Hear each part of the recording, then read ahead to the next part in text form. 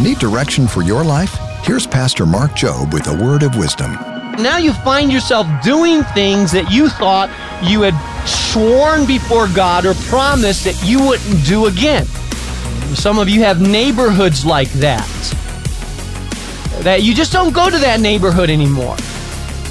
You say, well, I just dropped by the bar just to check on the old buddies, just to see how they're doing. I got a lot of friends there. And you went to that bar, but it's not the kind of environment that's really healthy and productive to your life, because you know that when you get into that place, it just sucks you in. And you don't have the power to say no, the will to say no. So if you know that it's going to drag you in, here's the thing. It's really profound. Don't go there. Engage with God today at boldstepsminute.org.